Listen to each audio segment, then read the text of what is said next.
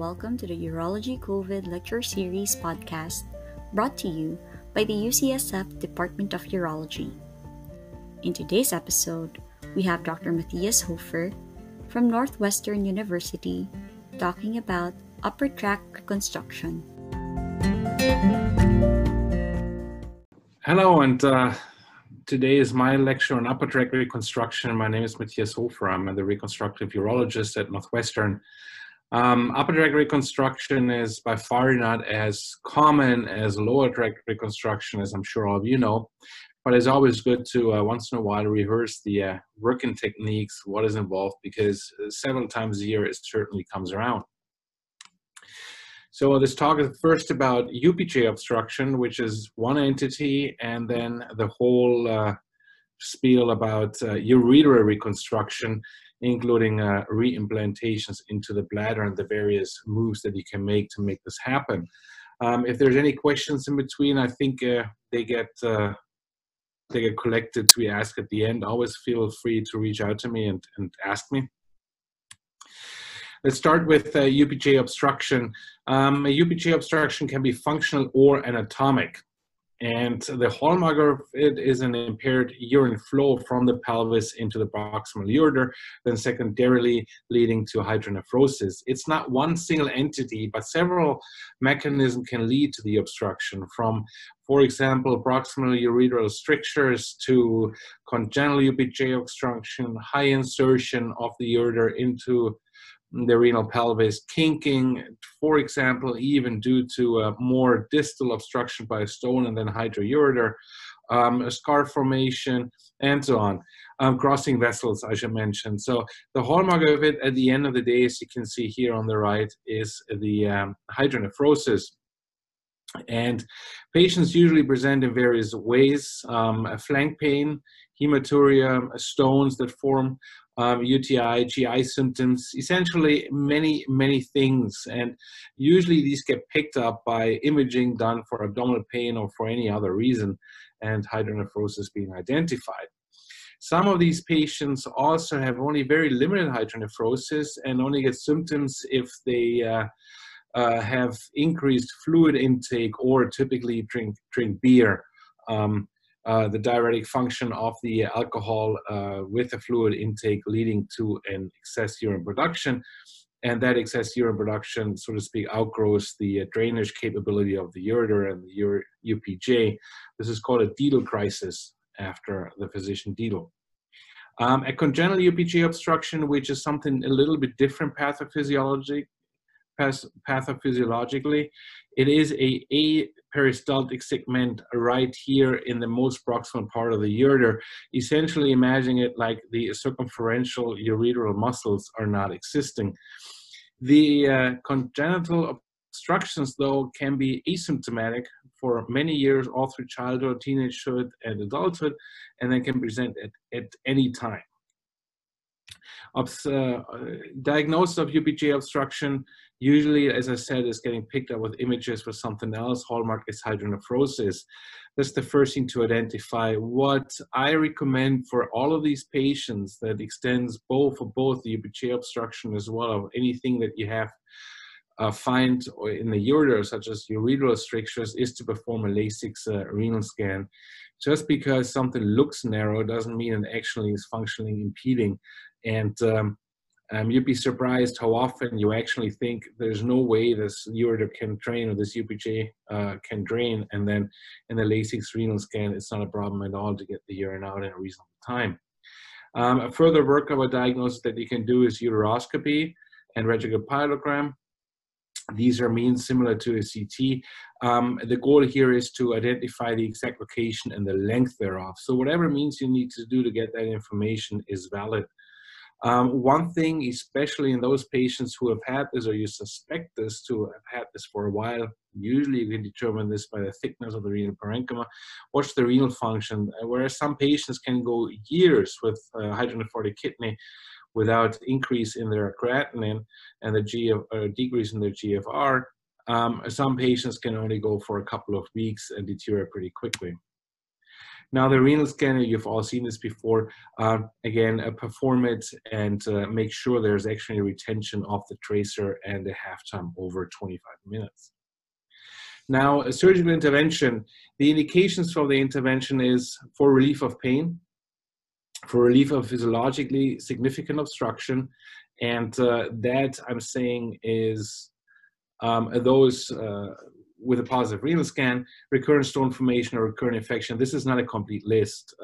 Whatever, I mean, you can add as to your liking, essentially. Any goal of the intervention is to provide a drainage system with an unobstructed urinary flow. One of the moves that you can do, and I think this is usually a good choice as a first intervention, is an endopilotomy, because success rates of 90% have been reported, though most of those studies have a follow-up of about a year. So the long-term success rate is likely lower than that, but still pretty good, especially for an endoscopic intervention. It is not as good in those patients that have a crossing vessels, because you got to be very, very careful. It's not contraindicated, but it's certainly a little bit more questionable where you should be doing it. You can perform this retrograde or antegrade. The retrograde approach is certainly done more commonly. What that entails is getting access to the ureter and placing a safety wire, advancing a ureteroscope, and then using a holmium laser, as you can see in this little insert, to incise laterally. What's important here is that the incision has to be done really from the inside of the renal pelvis to beyond that stricture segment. And it's not a problem to really incise until you see the fat. There used to be a device called the AccuSize. I think that's off the market for 5-6 years. And their goal for that was actually to incise as that much that you would see an extravasation of contrast periureterally. So make sure you're incised deep enough if you're doing it. And then you can leave a stent afterwards, usually 4 to 6 weeks. Some patients, some of urologists, I should add, also balloon dilate after the incision. The goal here is to break up the scar even more.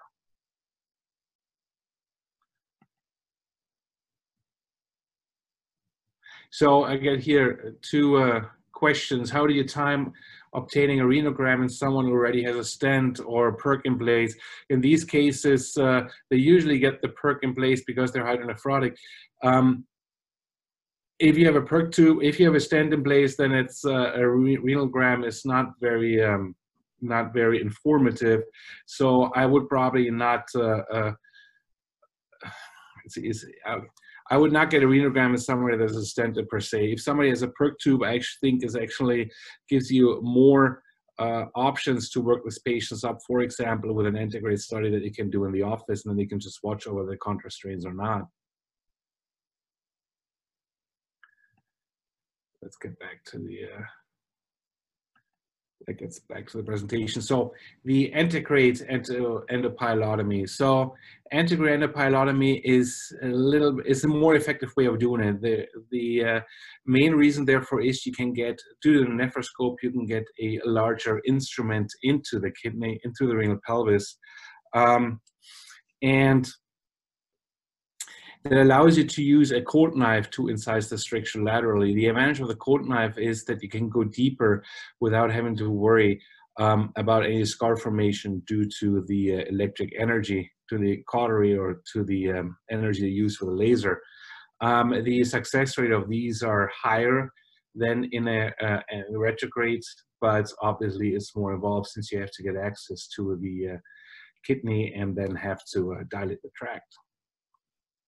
Now, the open or robotic surgical approaches, so traditionally you could say if an endopilotomy fails, go ahead and perform a open or approach. When I say open or robotic, you'll see I'm going to go through a few approaches how you can do all this. And all of these approaches can be done either way. So whatever you can do open, you can do robotically. Sometimes it's harder with a robot for UPJ obstruction if there has been prior repairs and there's a lot of scarring. For an open approach, the most popular is an extraperitoneal flank approach, usually underneath the 12th rib. What is recommended here, what I recommend, is stay outside of the peritoneal cavity and strictly do it extraperitoneally, which in most cases is possible. There is a variety of surgical approaches, and the indication is a little bit different for all, but it's any of these UPJ obstruction, it's not one size fits all. You have to be sometimes a little bit more inventive and use a variety of approaches or even combination thereof to fix it. The common consideration, I always say, expose the entire renal pelvis. It's not enough to just get onto the UPJ itself. You really should free up the renal pelvis and the proximal ureter. Be careful not to be too aggressive with it, because you don't want to destroy any of the blood supply, but you really need to know what you're dealing with. And the most common way of fixing this is a dismembered pyeloplasty or Anderson-Hines. What this entails is transecting the proximal aspect of the renal pelvis, and then distal to the ureter, distal to the stricture or obstruction or whatever you find, and then simply spatulate the ureter and reapproximate it to the renal pelvis. This is also a good move for a crossing renal vessel, as you can transpose the vessel behind the ureter. This is the procedure of choice for those with congenital UPJ obstruction due to an avascular segment, a peristaltic segment, because you can cut it out. The Scardino Prince vertical flap is not as used as much anymore. I think Coque de Verre, which I'm going to show you in a second, is a little more common because it gives you a more flap length. What this procedure is, it's using the often very dilated and extra renal pelvis as a flap for reconstruction of the stricture. And you generate a flap here with a base here, the proximal renal pelvis, reaching towards the granular renal pelvis, and making this and elongating this incision in the proximal ureter in order to open it up, as you can see here. And then you just simply suture the medial aspect of the flap to the lateral aspect of the ureter, and then close it back up over a stent. It's a good procedure, as I said. It's not very good for high inserting ureters or for anything that comes up above the an imaginary midline of the renal pelvis, because in this case you can't extend the flap. Coque de Verre is a variation thereof, and is probably more popular now. Instead of just in the flap and the anterior surface of the renal pelvis, you spiral it to the posterior aspect, which gives you a longer and bigger flap. But the concept of it is the same. Again, not ideal for high inserting ureter. The big advantage is it requires less of an extrarenal pelvis. Another choice, or the procedure of choice for those with a high insertion of the ureter, is the Foley YV-plasty. And it's a little bit more complex to explain. So, but in just a few sentences, what you're trying to do is you're trying to reconfigure the proximal part of the renal pelvis as an anterior, as a distal, as an proximal ureter.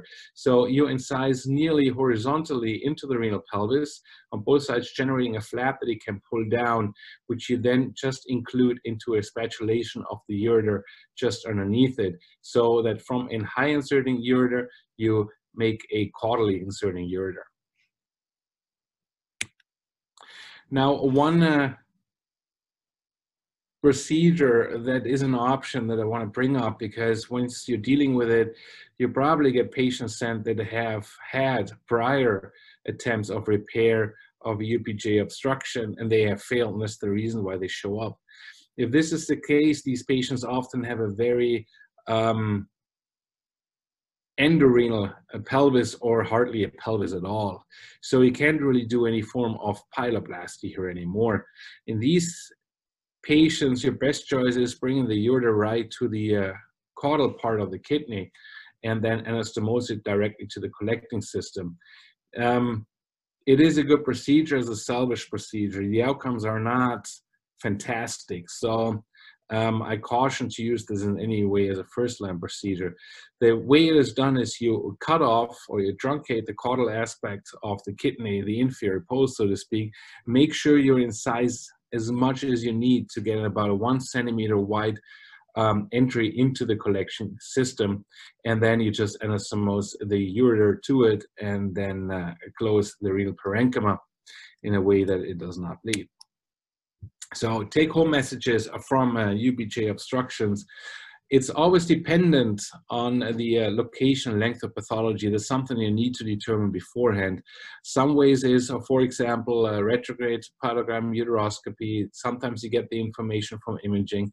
If the patient has a percutaneous nephrostomy tube and you have access to the ureter too, then do a up and downogram. So inject contrast from above as well as from below in order to opacify all the parts of the ureter that are not injured, and get the best information there. Always get a Lasix renal scan to determine the functional impairment.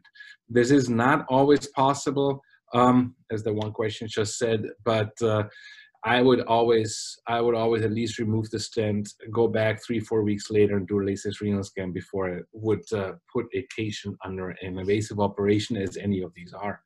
The endopyelotomy may be an exception thereof. Determine the anatomy of the renal pelvis, because that does influence what technique you use. And at the end of the day, as you have seen, once you have the exposure, you can do any form of a reconstruction of the UPJ and the proximal ureter using the renal pelvis. What exactly you use, or whether you use a combination of Kolb de Vere and Anderson-Hines and Foley, that is up to you. But once you're there, don't be afraid, just reconstruct it. Now, ureteral strictures, they're a little bit more complex. The most common etiology of ureteral strictures are stones, iatrogenic, and radiation. Again, this is not a complete list, it's just the most common ones. And just a few sentences about iatrogenic ureteral injury, because those are essentially the most common. They can either be from direct trauma, for example, transection, suture ligation, crush injury, coagulation too close to the ureter, and then heat injury. They can be from indirect trauma, ischemia to large caliber instrument. This is more common than you think. Devascularization and thermal injury. Sometimes you can't even determine the exact surgery or intervention that had led to the ischemia, because this is a process that can take years to develop. Specifically problematic for the reconstruction of the ureter is radiation therapy. The effects of radiation can be direct, and I'll get to this here a little bit later, or indirect, leading to microangiopathy, in which case anything you reconstruct, you sort of speak have to make sure the reconstructed tissue has enough blood supply to actually survive, not reform a stricture. You can divide the ureter into 3 levels: proximal, mid-ureter, and distal. And fortunately, most of the ureteral injury are actually distal, with about 90%. Those do benefit from a reimplant, and you don't have to get too creative. 9% are middle. Those are the most tricky ones to fix, and 1% are proximal. The proximal repairs I'll show you is pretty much a UPJ or a pyeloplasty, similar to UPJ obstruction. Culprits for iatrogenic injuries are OBGYNs, as we know, is 64-82, followed by colorectal. But I'd also like to emphasize that urology is responsible for about up to a third of all of these cases. So I think we're sitting in the glass house here too. I'm not really sure what's going on here, but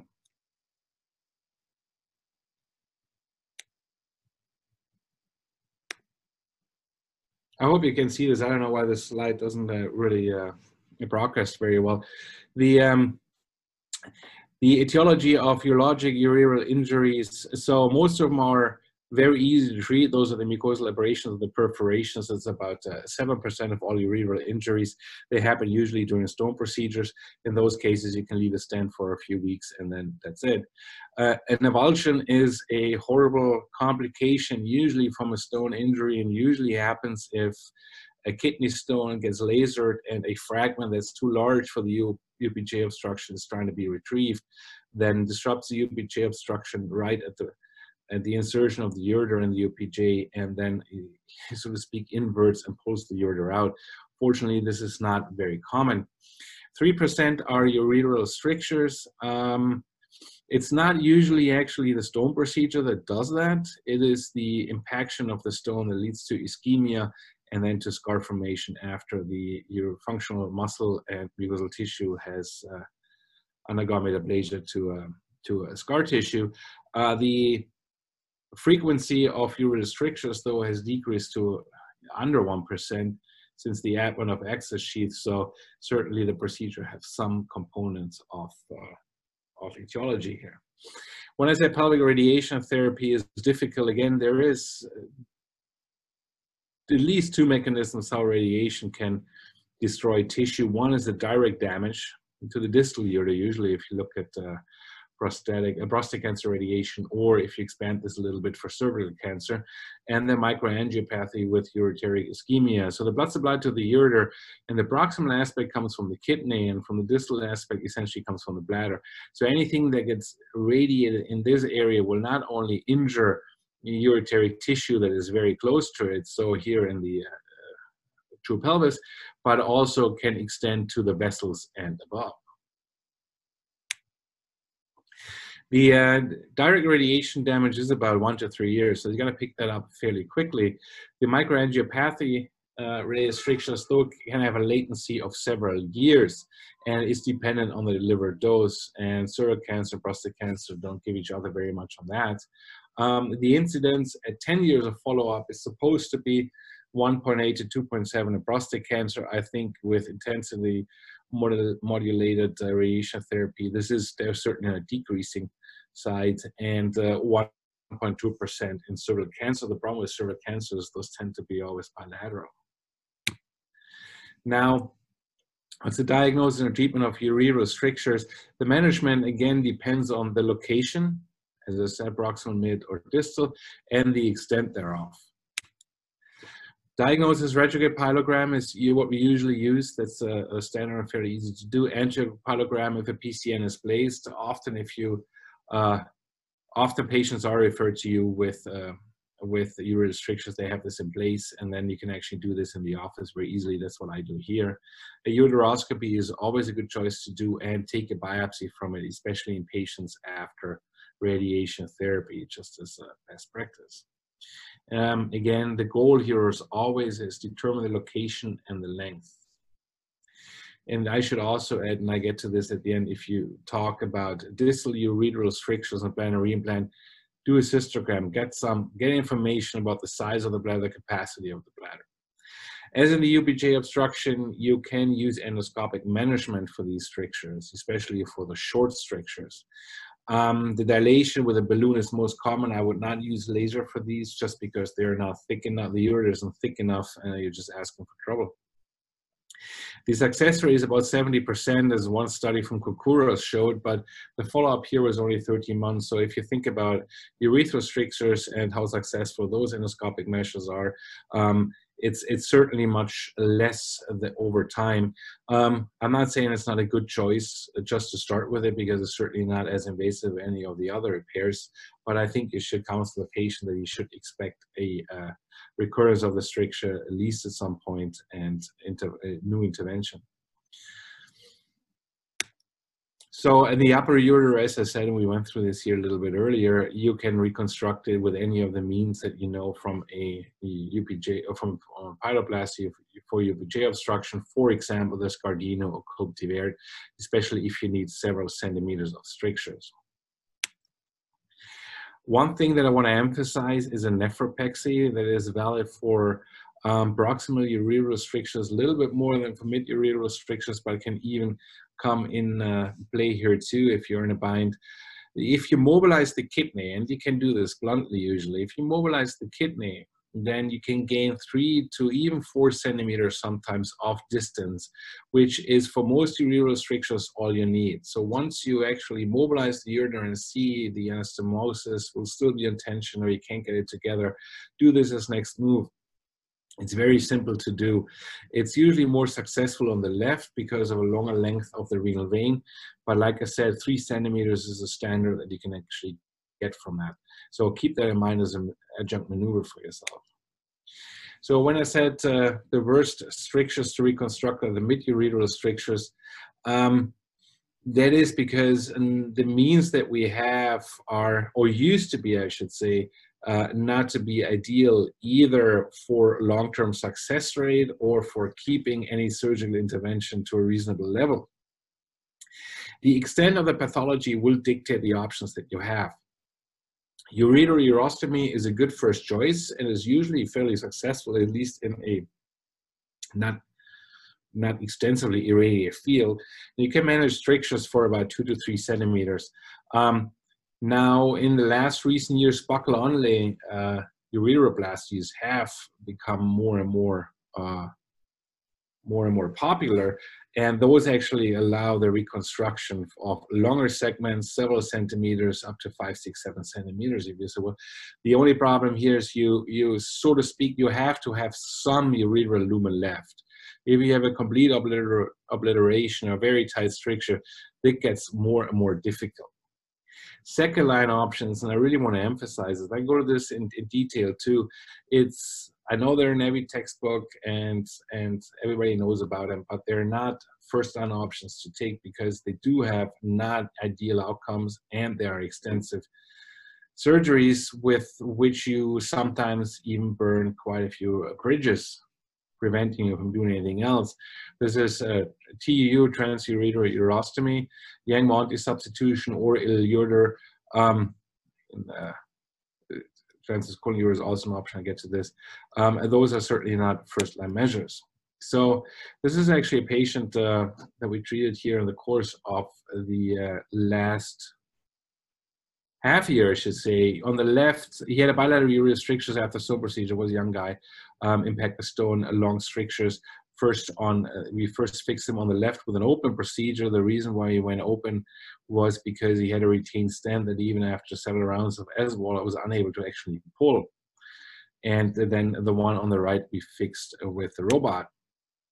And for the left side, we used an open approach. As I said, we made a flank incision just underneath the kidney, and then you end up in the retroperitoneum in these patients. And again, I try to stay in the retroperitoneum for those, especially since I plan to use the robot for the right side.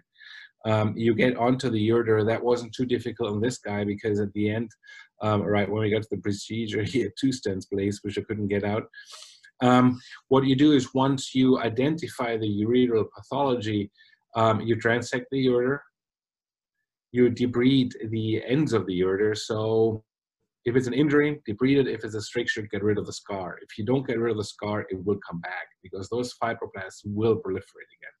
Then spatulate in opposite aspects of the ureter and then use interrupted suture to put them back together. I don't like to use running sutures because once you put too much pull on the running sutures, you tend to end up lumen again, to narrow the lumen again. The stent usually stays in place for 6 weeks. Now, I'm sometimes getting asked, how do you determine the location of the ureter? Most of the time, you actually see the narrowing. You see a caliber change, thick to narrow and back up, because the scar contracts not only the lumen, but also contracts the whole circumference of the ureter. If this doesn't work, don't shy away. Put a ureteroscope up. Get to the stricture, you will see the light reflex. And you can use your fluoroscopy if you don't have access to the ureter, or if this just happens to be in the room and you can start with that. That is, in my opinion, not as sensitive than seeing the stricture from the outside or using a ureteroscope, but as an option. Some people use methylene blue. You can do this especially for obliterated strictures. And let's just imagine a percutaneous nephrostomy tube and you just put it in and then you see how far it goes. At the end of the day, you want to prevent to transect or incise the ureter in an area where there is no pathology, because it is obviously less than ideal to fix a ureteral defect that you've made. Not so much because it's going to scar up, but whatever you do is you're gonna impair the blood supply, especially if you have a repair then a few centimeters next to it. The outcome of the real repair next to it is going to be worse and worse. And this is a quick video about the robotic ureterostomy of the patient that I just talked about. This time on the right. Let me see whether I can get this to run. We had mobilized the kidney first completely laparoscopically, and here we're getting to the ureter. We're freeing up the ureter, which you can see here on the bottom. There's the testicular vessel on top of it, and getting rid of all the adjacent tissue. Again, don't skin it too much because you do want to keep the blood supply to the ureter. With a robot and this improved visualization, that is certainly easier. We then advance the ureteroscope in a retrograde fashion from below, and you can use the fluoroscopic setting to actually show the light reflex. We mark it on the ureter and then transect the ureter. And it was actually, the scar was as crunchy as you can see here in the images.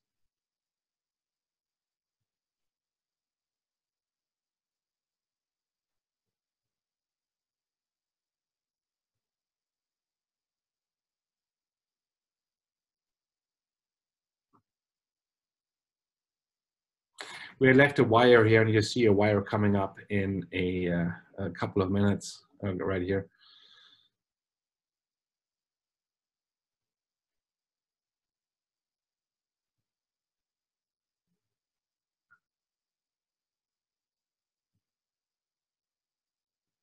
It's always a good feeling if you see some urine spilling out of it, because then you at least know that you got the stricture. Then what I next is I spatulate the ureter, usually for 1.5 centimeters and so on, because I think it's easiest to actually excise the stricture once you spatulate the ureter. You can see here I'm opening up the lumen, and the whole cranial part of it I'm cutting out now is actually the stricture tissue,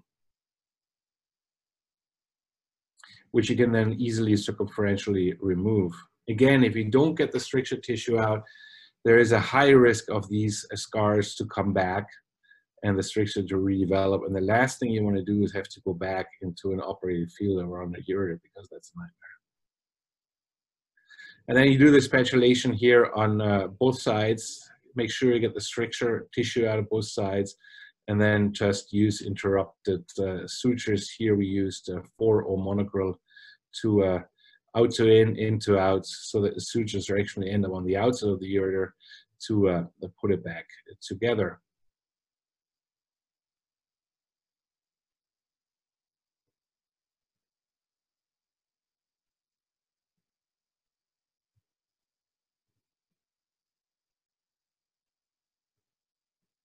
I should give a shout out here to my chief, Ashima, who helped me with this case and did a great job.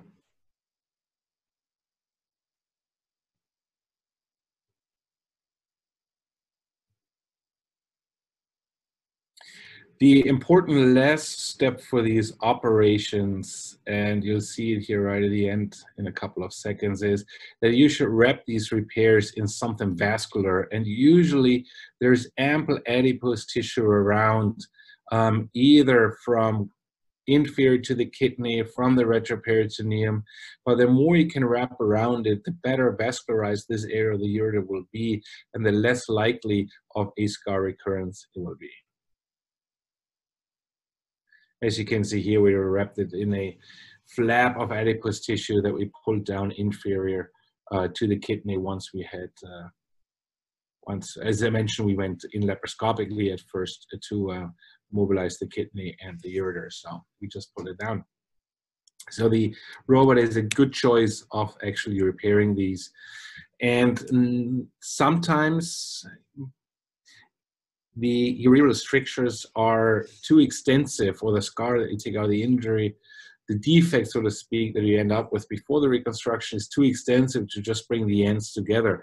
You are a little bit limited with mobilization of the ureter, because you can't get too close to the ureter itself to not injure its blood supply.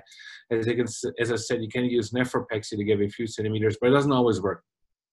One way of helping yourself out here is do an augmented anastomotic ureteroplasty, similar to an augmented anastomotic urethroplasty. What it is, if you have two circular parts, the ureter, proximal distal ureter, instead of trying to bring it together, which doesn't work, just bring one aspect together, so to speak, in a kink. That gives you several centimeters, as you can see here in figure B.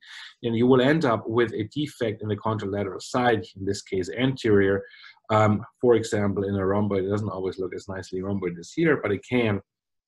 And then what you do, you harvest an appropriate area of buccal mucosa and just patch it on it with single drop the stitches. Again, for these, wrap it in something that is vascularized, because this graft will need some support for inhibition osculation to help itself survive the first few days until angiogenesis and neovascular growth happens. So wrap it in something well vascularized, such as adipose tissue. Li Zhao from NYU has propagated the long segment buccal onlay ureteroplasties, and this is a picture from his paper. This is a robot. In this case, he used he fixed a stricture of nearly 5 centimeters. You see here the wire. You see that the ureter is open in its anterior aspect, and you see that, so to speak, the ureteral blade, so to speak, the posterior aspect, is actually intact. The next move is to harvest the buccal graft, and then if you see the ureter here and you see the stent in the ureter, to anastomose the buccal graft and lateral aspects of the opened up ureter. It's shown fairly nicely here. He already sutured the lateral aspect of the ureter to it. He had inserted a ureteroscope, which both helps with the identification of the mucosal edge, which can be a little bit difficult at times, and then also to make sure that the diameter of the ureter that is repaired is sufficient. It's always better to use more buccal mucosa just to leave the reconstructed lumen wider, because it will contract over time. And as you can imagine, the longer the buccal graft is, the more important it is to provide adequate blood supply. In this case, you have to really densely wrap it in some adipose tissue. So these, just one sentence, these buccal mucosal ureteroplasties certainly have expanded our spectrum of surgeries, and will make the second line options a little bit less common. Again, what I'm saying is, if you need to do this, do these, but they are more involved and they have less favorable outcomes. So if you can get away with a buccal graft, for some people, I know that sounds scary, do it before you do anything else.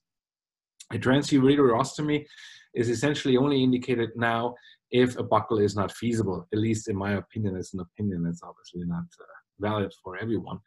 And also if a ureteroneocystotomy, so a reimplant, is not feasible. For example, those patients with rectal injury, major vascular injury, expensive bladder injury, and so on, radiation is a culprit for all of these. Do not use TUU if you have inadequate donor ureter length, creating anastomotic tension. That's not always easy to figure out preoperatively, but it's a pain if you figure this out intraoperatively. And have an inadequate recipient ureter. Now, this one you will probably figure out. For example, retroperitoneal fibrosis or urethral cancer. Also, extensive stone disease of the donor ureter is a contraindication for it, because you will never be able, or in most cases not be able, to perform ureteroscopies in the segment that is brought over. But I don't want to completely bash this procedure, because it is an option if many other surgeries are just not feasible. And what you do is you mobilize the donor ureter, put it on a traction stitch, put it behind the sigmoid through the mesentery, and then perform an end-to-side anastomosis. So while this is a, so to speak, extensive operation, because you have to cross the abdomen, you have to open the posterior retroperineum and so on, it is technically actually a fairly simple one with a simple end-to-side anastomosis. Now, what are the problems for it? Because I'm talking about it. The need for revisions is probably the most common one. It's 10%, but all the series that are out there, like the one from Ivashko, are fairly small, a single center series. And whenever I see this, I get skeptical if nobody publishes about it, usually because the outcomes aren't terribly great. Stenosis of the anastomosis at 10%, over 6 years, anastomotic leaks of 10%. Again, I think the need for revision of 10% is already fairly critical. Now, if you have extensive injuries as such in an avulsion, you obviously cannot really do a 25 centimeter buccal graft, and the ileal ureter is an option for you. This is a substitution of the ureter, either all of it or part of the ureter, with a segment of ileum. Fortunately, as urologists, we are all experienced with bowel work, and harvesting ileum is not that problematic for us. What is important in any of these these repairs of the ureter with ileum is never do an interposition. Never do a procedure where you plug in the ureter in the proximal aspect and then let the ureter come out on distal aspect on the bladder. The ileum will produce way too much urine, way too much mucus that it can flow out of the ureter. So the distal aspect of a segment of ileum always has to go straight into the bladder. Amartya et al. Probably has the largest series with nearly 100 ill ureters, and his complications rate are fairly high, 43% short-term and 23% long-term. The good news here is that anastomotic strictures are only present in about 3% of patients. However, 7% of patients develop fistulas, usually to anastomotic leaks, and 25% of patients have an increased creatinine level at a follow-up of 36 months. Whether this is due to impaired drainage, due to a mucus in the ileum, and that I don't know, but something must be going on. A nice variation of this is the Young-Monty ill ureter, usually designed or originally designed as a catheterizable stoma. You can reconfigure it also to span a fairly long segment of a ureter. Again, I caution you against using this interposition. I would always have the ileum and straight to the bladder. A segment of 5 centimeters of ileum can get you about 10, 12, even 15 centimeters of ureter. The way you do it is you have 2 5 centimeters segment, or 2.5 centimeter segments of ileum that you harvest first. Then you open them up antimesenterically, and then you rotate them by 90 degrees and suture them back together. What you do here is you get length at the expense of circumference, but if you do it for ureteral substitution, you don't need the whole entire lumen of an ileum anyway, so it's actually an ideal procedure therefore. Now, as I said, 90% of the strictures are distal, and that is good news. Because all of these surgeries to re-implant the ureter, so to speak, are fairly successful, and they're fairly easy to perform. What's important here to know that the blood supply to the distal ureter is tenuous. There is some blood supply that comes from the bladder, but a lot of it is actually still coming from the ureter and ureteral branches itself. So a distal ureter can get injured if anywhere more proximal there, usually level of the vessels or above, some injury happens, be it radiation, be it surgery, be it lymph node dissection, and so on. The distal ureter will be left with insufficient blood supply. Insufficient blood supply means tissue metaplasia into less metabolically active tissue, and that means a scar.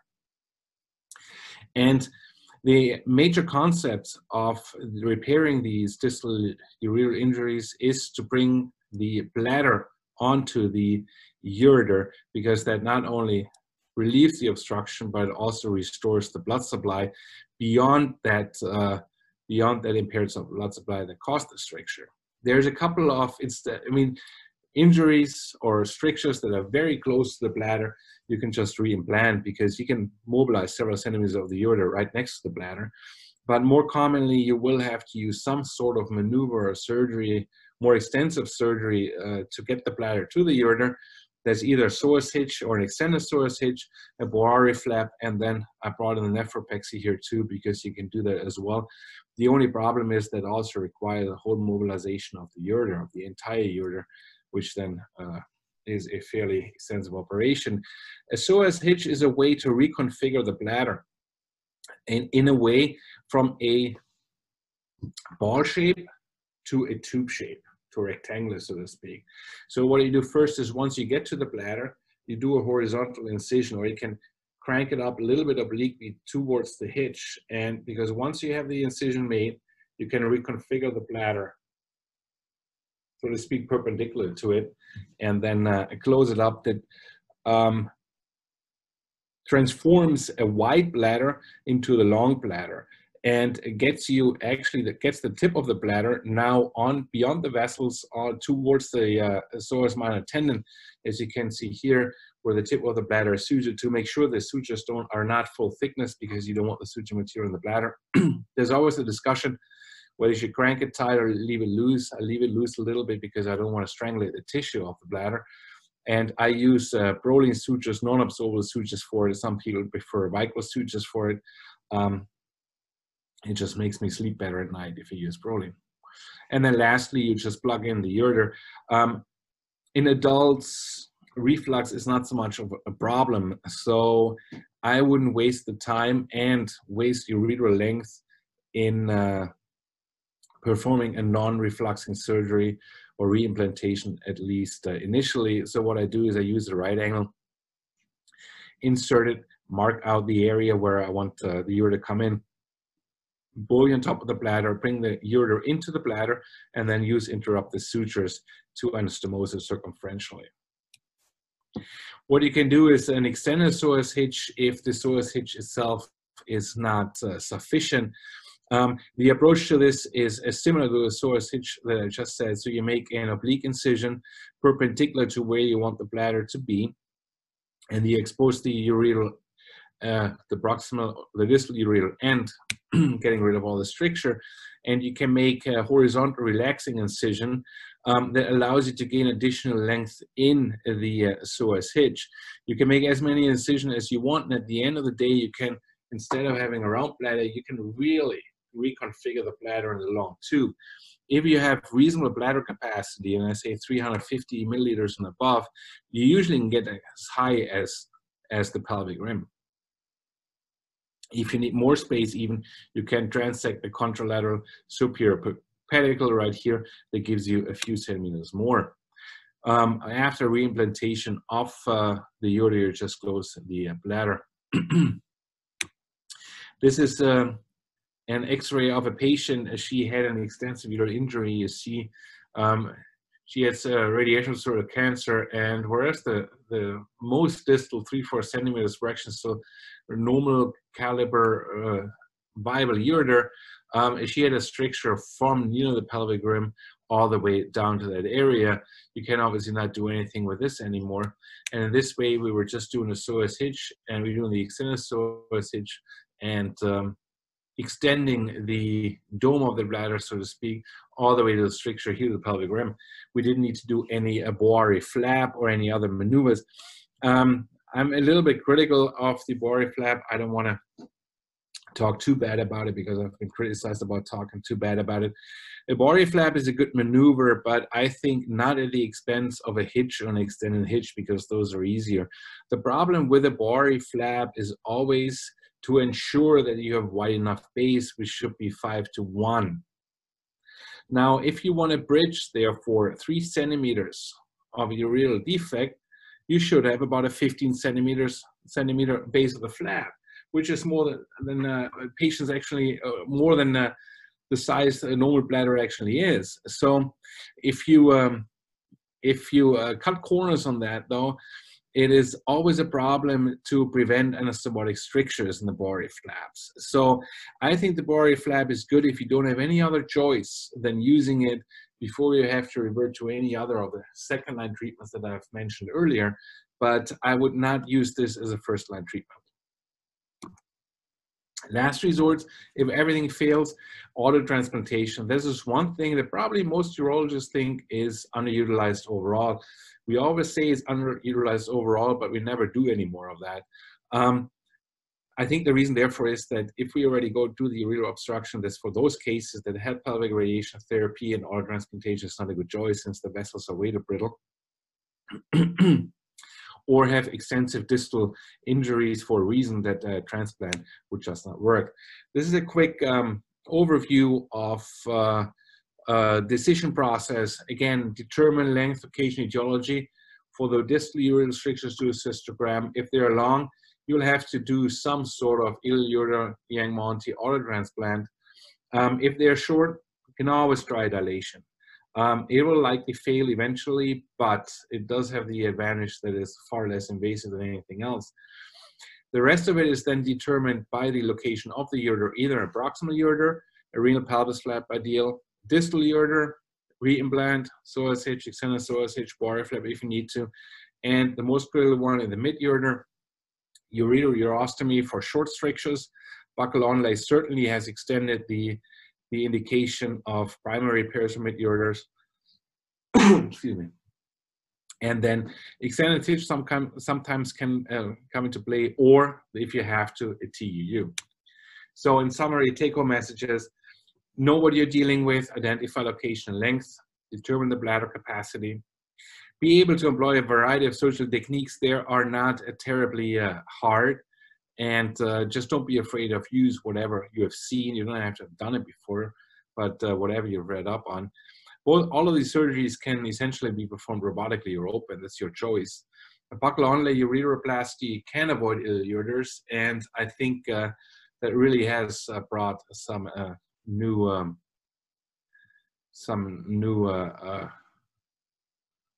techniques into play. Be careful with Bari flaps and use the renal mobilization. Nephropexy as a junk maneuver. You never really want to be in a situation where you just can't get the ureter back together. So, but there is help, and I think everybody at some point has been there. And if you haven't, then you probably haven't done enough of these. And there is junk maneuvers. Just know about them. Don't shy away from nephropexy. It might seem very involved initially, but it's a good maneuver to give you a couple of centimeters. That's usually all you need. Thank you.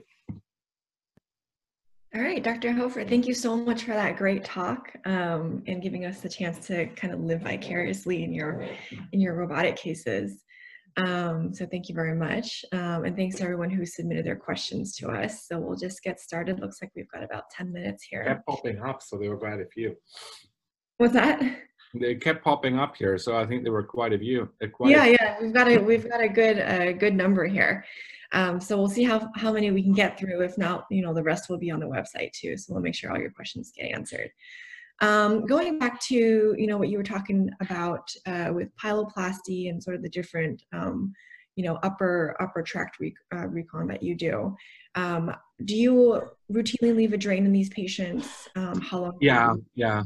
I always leave a drain in these patients because I just don't like the idea of having urine extravasating in the retroperitoneum. I think it's a problem. So I should have mentioned that. Yeah, I always leave a drain. And do you put the drain on suction? I know there's a little bit of variation. I start on suction, but if the outcomes are too high, then I take it off suction. You're absolutely right, especially with upper tract reconstruction. You don't really want to suck the urine through the anastomosis. That is common. So I would try suction. If the outcomes are high, just take it off or leave it off. I'm not sure there's a right answer or wrong answer. Case by case to see what the outputs are. Do you do ureteroscopy in all patients with a suspected ureteropelvic junction obstruction? Yeah, I would recommend it because, here at Northwestern, people get referred to me, so they have workup beforehand, but I found out unless you really look at it yourself, it's hard to come up with the best surgical plan. I guess if you already know that you have to repair it, you don't really need so much information because you can just apply any of the different choices that I said. But I think it's always good if you plan to operate on somebody, take a look yourself. Mm-hmm. Mm-hmm. And you mentioned the light reflex. Maybe you can explain to all the everyone listening and kind of what you're looking for when you see that light reflex. In the robot? I think it was on one of your slides about the ureteroscopy. Yes. Yeah, because sometimes you'd be surprised. So you work these people out with imaging, with uroscopy, and you think you know exactly where the stricture is. And then you are in the operation and you just stand there and say, I don't really see the stricture. So if you don't see it from the outside, then I always perform a uroscopy next because the light reflex through the ureter, an open operation, is fairly well visible. And you just advance the ureter to the stricture, and where the light reflex is, you just mark it. Then you remove the ureteroscope and you just transect it. Mm-hmm. And the robot is even easier because you can use the fluorescent light feature you switch to, and then the visible light from the ureteroscope shows up as a bright green light reflex. Got it. It's even more like you don't even have to be right on the ureter to see that. That's the advantage. That's cool. Okay, a couple questions. You don't want to, so to speak, transect the ureter and end up with a middle piece of the ureter in between two transections because the blood supply to this is already destroyed. So that will never heal up. You want to avoid cutting somewhere where you don't have to cut because then your repair gets really, really tedious. Yeah. Okay. Couple questions about nephropexy. One specifically, do you need to do this for a ureterochelicoscopy? You don't have to. If you have enough proximal length, you don't have to. Okay. You can imagine that if UPJ obstruction in the ureter, the UPJ usually doesn't extend all the way down. If this is the kidney, down to the kidney, but somewhere stops here. And then if you trunk the ureter right here, you can just move it over to the kidney, and you don't really need too much mobilization. But since you're there for the chelicostomy, you can just put your arm around and just push it down. And can you kind of talk us through the steps of a nephropexy? Do you start laterally, kind of, give us a better sense of? So what I usually do is I need it if I don't have enough ureter length. It means I'm already on the ureter. I follow the ureter up towards the kidney, and then you do way more open operation than robotic operation. Then I can just take my hands and then stick with the kidney and just free up the kidney with intraorous fascia from the perinephric fat. You have to, it will start bleeding at some point, but usually the bleeding is not very terrible. What is problematic once you get around the kidney cranially are the adrenal vessels. So often enough, you actually have, once you just get to the dome at a 12 o'clock position, you can push the kidney down and you already get sufficient centimeters. And then you just put a Brolean suture in somewhere to the urinary parenchyma and then the abdominal wall laterally. If you need to mobilize the kidney completely, then you have to go medially and essentially free up the vascular pedicle. Make sure you don't injure any of the adrenal vessels when you mobilize the kidney, and also the renal pelvis. So be careful of the adrenal vessels. That's essential what I'm trying to say. Okay. And then do you ever do a reduction of the like an extrarenal pelvis if it's big and redundant? Do you ever excise it? It's easy. You can, yeah. One of the problem is if there's been, these patients show up if they have bad hydronephrosis, if they had infections in there and so on. This pelvis is usually not a nice pelvis like in the pictures that I showed you. This is usually pretty cruddy and scarred up. So sometimes it's easier just to leave it alone. If you don't think that you get sufficient drainage, I mean, the pelvis is so extended that even if you do the UPJ obstruction, you'll have like a saggy pelvis hanging around with redundancy of urine in it, then you should certainly use it. It's easy. Just grab it, make a patch incision or something, and just suture it back together. Great.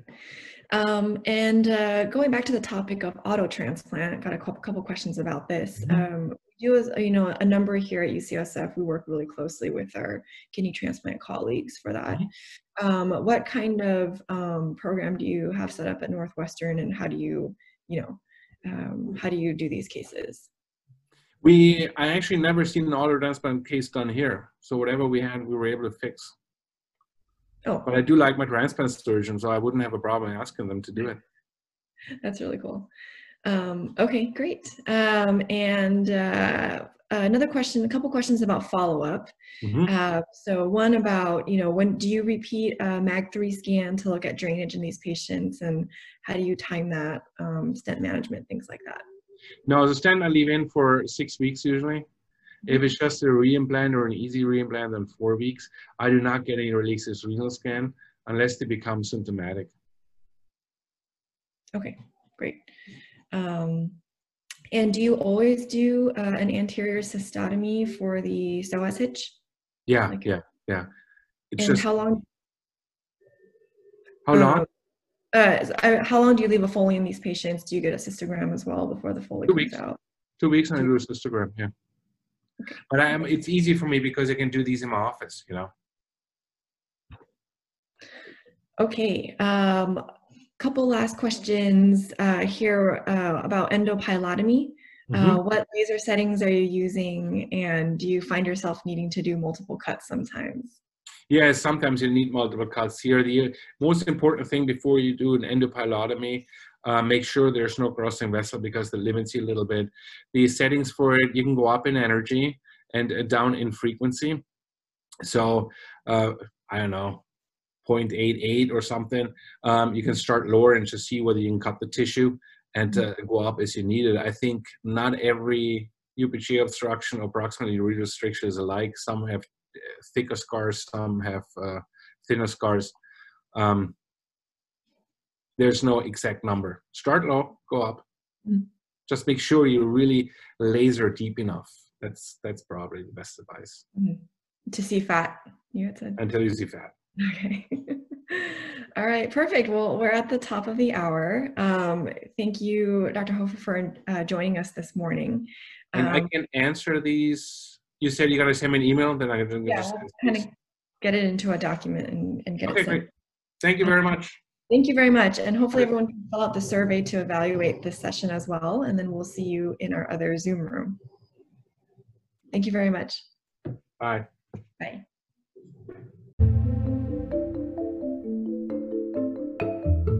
Thank you for listening. We'll talk to you soon. Learn more by visiting our website, urologycovid.ucsf.edu.